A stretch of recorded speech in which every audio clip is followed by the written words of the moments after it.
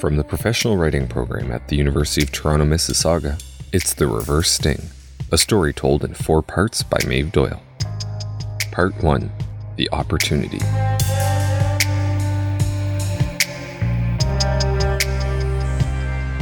In 1991, the RCMP's Mississauga Drug Squad conducted a reverse sting.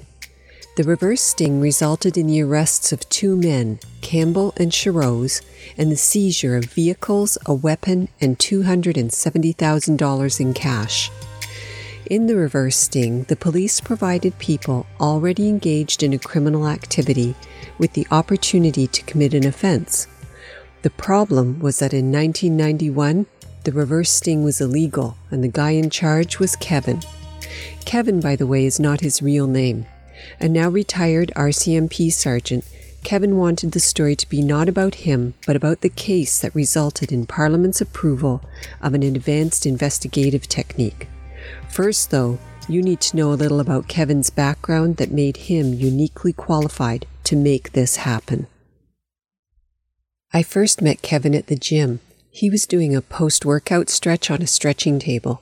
I knew Kevin was a cop by the tiny medallion that hangs from a chain he wears around his neck. I think those miniature gold shields are like a secret handshake. Cops wear them to let other cops know they're cops. For this story, The Reverse Sting, I asked Kevin how he came to join the RCMP.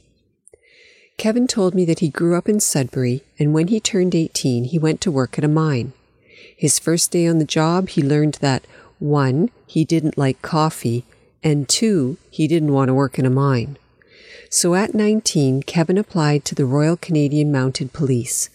A Mountie he knew told him that most people applied out of university, and that it was unlikely that Kevin would pass the entrance exam. Kevin wrote and passed the exam, and at 20, moved to Regina, Saskatchewan for 6 months of training. From Regina, he went to Jasper, Alberta for another 6 months, and as the junior constable there, he got the job no one else wanted: avalanche control and downhill skiing. In the event of a violent sudden death, Kevin was trained to take blood samples for drug and alcohol tests used to determine the cause of death. He liaised with the coroner's office and arranged transport of the bodies. In 1971, Kevin moved to a 2-man detachment in Hinton, a pulp and paper town. Here he spent one of the most valuable years of his career. A lot of guys I trained with went on to big cities where there were 50 to 100 people in a detachment. They didn't get the hands-on experience that I got. That's Kevin. Well, actually, that's an actor playing Kevin. The sound quality from my interview with Kevin was so bad, no one could understand what he said. Anyway, with 1 year of experience, Kevin was the senior constable in Hinton. He got to run the court there. Every week he assumed the role of court officer. He took his detachment's cases to the judge and got first-hand experience talking to a judge.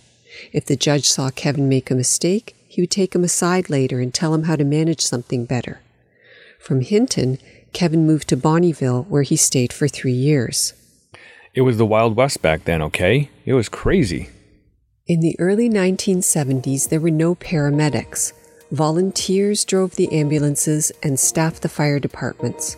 When Kevin got to a scene, he was the first responder, and all he had was a police car with a first aid kit in the back. Kevin's the kind of guy who likes to think and who took every opportunity to learn, and in 1978, this is where Kevin's training becomes really important.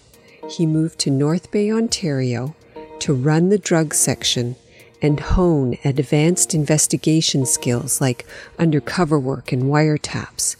Then he was asked to go to Ottawa to join the quality assurance team.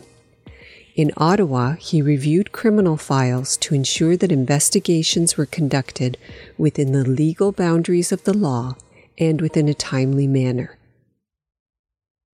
So you've got an RCMP constable who likes to think first and shoot, well, never. He headed up a drug section for 4 years and spent 6 years evaluating the legality of investigations when, in 1982, the Canadian Constitution is patriated from the United Kingdom. Stay with me.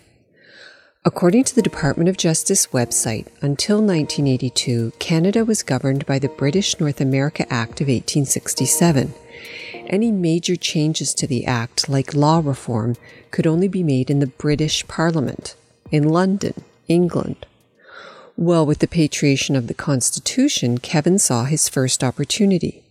He wrote a proposal to allow police to use reverse investigation techniques to gather evidence against people predisposed to commit crimes. He submitted the proposal to his senior officer, but the senior officer, who had spent his career working under the tradition of the British North America Act of 1867, disagreed, and the proposal went no further. 2 years later, Kevin transferred to Toronto's organized crime group. He moved to Hamilton, where he was in charge of the covert intelligence group for 5 years. Then he moved to Mississauga to head up the drug section. And in 1991, a second opportunity presented itself. Senior, executives in a drug trafficking organization wanted to buy 1 ton of drugs, and Kevin just happened to have 5 in his vault.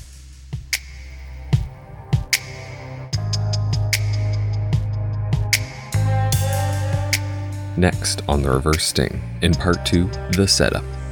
A member of the Mississauga Drug Squad meets with a Federal Department of Justice lawyer to discuss the consequences of a reverse sting. The Reverse Sting, written, produced, and narrated by Maeve Doyle. Kevin, played by Sean Hunt. A crime scene, music by Jeff Harvey. This Girl, ambient sound by Catastrophe. Thanks to Basir Big, John Ballin, Peter Cadmaris, Gary Chaders, Michael Corin, Mark Dreyer, Alexia Lumankis, Robert Martins, Rahul Sethi, Shelley Wall, Nicholas Woolrich, Adam Zunder. And I'm Connor Cadmaris.